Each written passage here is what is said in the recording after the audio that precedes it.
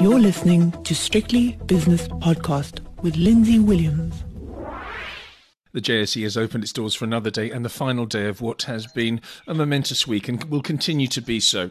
Nick Kunze from Sanlam Private Wealth is with me for the opening. Nick, okay, well, let's start with the US presidential election. Still no result, but getting very, very close to getting one. I think in Georgia, for example, there's only about 1,200, 1,300 votes between Trump and Biden, and this has been a traditionally staunch red state for so long, and this is almost unheard of, that there could be a Democratic contender. Pennsylvania coming down to the wire, looks as though it'll go to Biden, which will mean he'll secure the presidency, but will he, and when will he? And in other words, how many weeks or months away before Trump eventually goes quietly, or if you can kick and scream quietly, I don't know. Lots of questions there, but it has been an extraordinary 24 hours. Exactly. Morning, Lindsay. And just talking about the last 24 hours, well, the next 36 hours apparently is going to be as down to the wire and probably as extraordinary as well.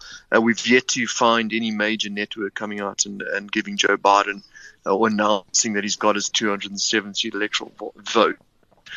Given how close things are. I mean, we're talking about, literally thousands of votes different on the scale of things is literally razor thin. So none of the networks have basically come out and said it yet.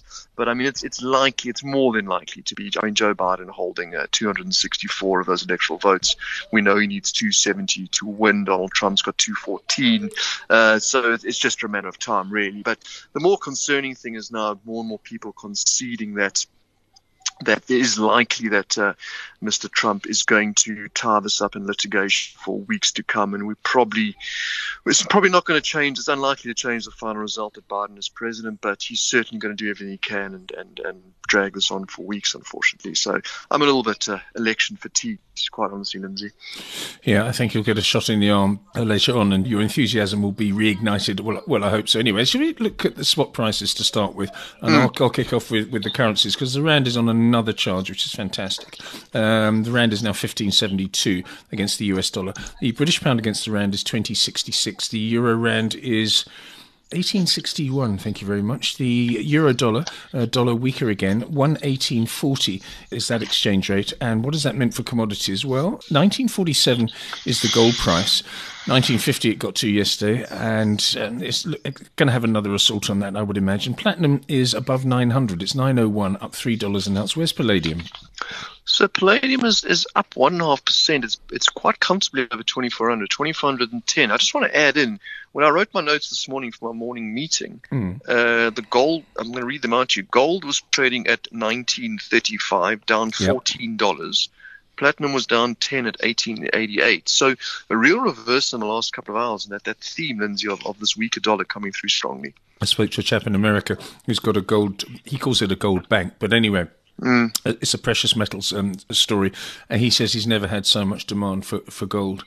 In all sorts of forms, mainly actually equities. He's punting equities, and he owns Goldfields. That's his only South African stock, but he owns a lot of international gold companies.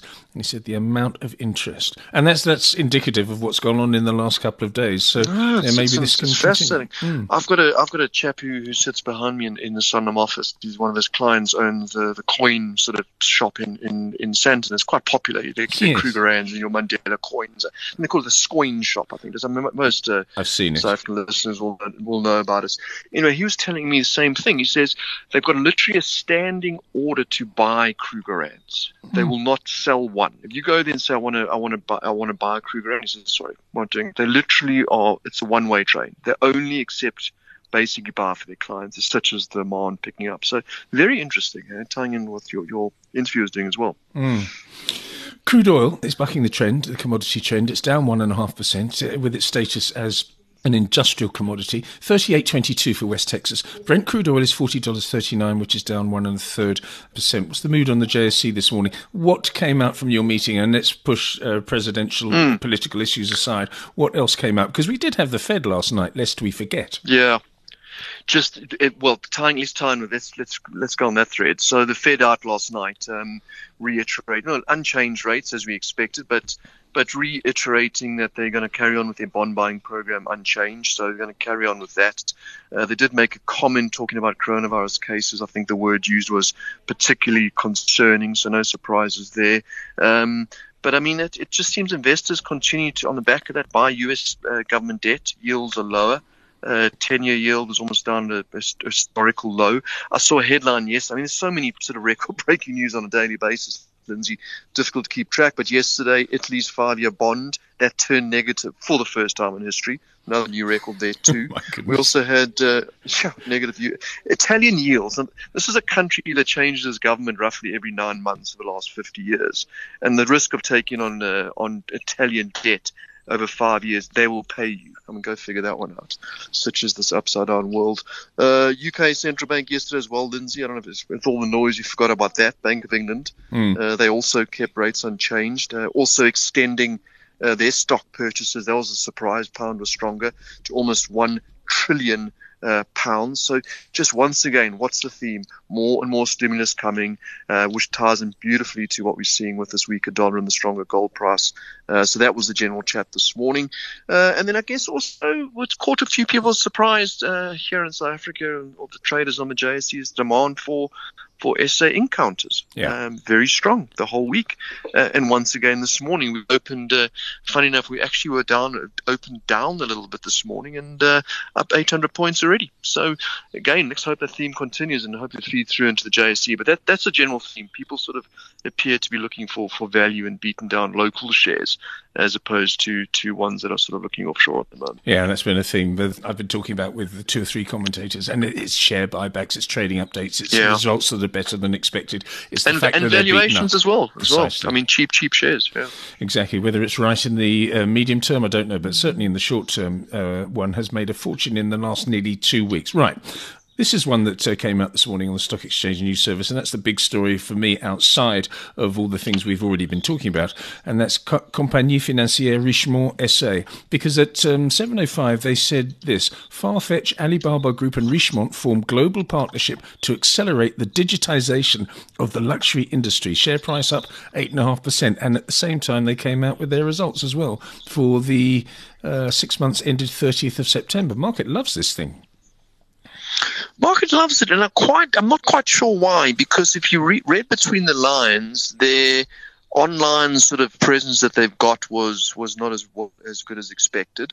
But I mean, look, most of these companies are migrating towards sort of online thing. I like the one bit when Mr. Rupert came out and said, basically, we're not for sale or something along those lines. I don't know if you saw that, if it's in that sort of SENS announcement, the one-liners. But he says, we're not for sale. Richemont's never going to be for sale, blah, blah, blah, which usually means they are for sale. You know what I mean? Yeah. So, I mean, that's the sort of take we argued. But, market to market, really liking these sort of lines coming across, and certainly that deal with Alibaba is quite a monster one too. So, yeah, stop up in kind, quite frankly. Yes, indeed. So we'll watch that one with a good deal of interest. What else have we got today on the Stock Exchange News Service? Just scrolling up here. Truist International General Meeting holder, Motus Holdings Limited. They had something yesterday, and it says a voluntary announcement this morning. I don't know what that's about, but anyway, Hulisani results. That's not one that we normally look at, but anyway, so it's Richemont and overseas stuff. Unless you've got anything. No, it's Richemont, and the only thing I could pick up locally for SA traders was Reserve Bank out some gold and foreign exchange data. But amongst all this noise, I mean, amongst all this election noise, we forgot that it was. Well, I mean, I certainly didn't even see the Bank of England out yesterday, and I completely forgot that the Fed were out. They pushed it back a day late, and we forgot, Lindsay, it's Jobs Friday today. It's unemployment numbers out of the US this afternoon. Of course, we had jobless completely claims. Lost in the noise. Yeah, we've had jobless claims yesterday. Was 751,000, I think, which was the lowest for, I don't know, a couple of months or something. But anyway, we've got mixed up in other things, and we've ignored the things that we would normally be focusing on. We've ignored the fact that, this used to be the biggest day for me as a trader when I was overseas, was always the Jobs Friday, so the monthly jobs numbers. So that's out today, non-farm payrolls. They're expected to increase by 600,000 in October. That's after having an advance by 661 in September. And then the unemployment rate, that's also the key one to keep an eye on, Lindsay. That was, they were expecting that to fall to 7.7% in October, and that's from 7.9% to September. So that's out, obviously, a little bit of later time. It's out at 3:30 South Africa time this afternoon. Okay, I've got my top 5 major movers on the upside as follows. We've already mentioned Richemont, but it's at the top of the pile, 8.7% higher 15 minutes ago. Pan-African Resources up 3 2/3%, DRD Gold up 3.1%, Netcare up 2.8%, and Sibanye-Stillwater up 2 3/4%. So you've got luxury goods, commodities, hospital and commodities in the top 5. On the downside, South 32 down nearly 3%, Tiger Brands down 1.9%, Dischem after a surge post-results yesterday, that's down 1.9%, and Capital and Counties down 1.9% as well. Outside of those, what have we got? Not a huge amount. Famous brands, they down again, 1 1/4, trickling lower. And on the upside, as I say, SA Industrials caught my eye. Cup Industrial, that up 3 1/4% as well. So again, running in with that sort of SA flavour. We haven't spoken about it. We haven't mentioned it too much on the show, Lindsay, but something that I think we need to keep an eye on is the SA Govy bonds. Obviously running in tandem with this demand for yield. And after I've just mentioned negative yielding Italian 5-year, we have our R186 down 7 basis points again today at 6.7%, and the R2030, which is the one we like to keep an eye on, that is yielding currently under 9%, under 8% at the moment. So really interesting. 8.75%. It's down 21 basis points on the day. Huge moves in our bonds. Yes, I know, and that probably coincides with the strength of the rand, because obviously money has to come in to buy these bonds, and also maybe some foreigners nibbling away at very, very cheap South African stocks, and also, of course, the weakness of the dollar. So it's a triple whammy for the rand. Fantastic.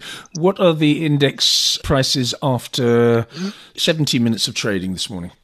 Yeah, just another unbelievable day. I mean, the all share now up another 1.75%, almost 1,000 points on this Friday, 56,192. I need to do my numbers. I think we must be up about 6 or 7% this week. It's the biggest week I can remember for a while. JSE Top 40, pretty much the same, 1.85% higher, 51,002. I'll make that about 6,000 points just this week. And individual indices, we have consumer cyclicals leading us higher, 5 1/4%, basic materials up 1/4%, utilities up 0.1%, and interesting enough, financials are flat, even given that stronger rand. They've had a strong run this week as well, and industrials also down 1/4. But overall, Lindsay, it's turning out to be a week to remember for the good things in South Africa anyway. Fantastic. Hopefully we'll be reporting upon even more good news when you join me for the 5 o'clock shadow later on. That was the opening. Nick Kunze is from Sanlam Private Wealth. The views and opinions expressed in these podcasts are those of Lindsay Williams and various contributors and do not reflect the policy, position or opinion of any other agency, organisation, employer or company associated with strictlybusinesspodcast.com. Assumptions made on the analyses are not reflective of the position of any other entity other than the speaker or the author. And since we are critically thinking human beings, these views are always subject to change, revision and rethinking at any time. Please do not hold us to them in perpetuity.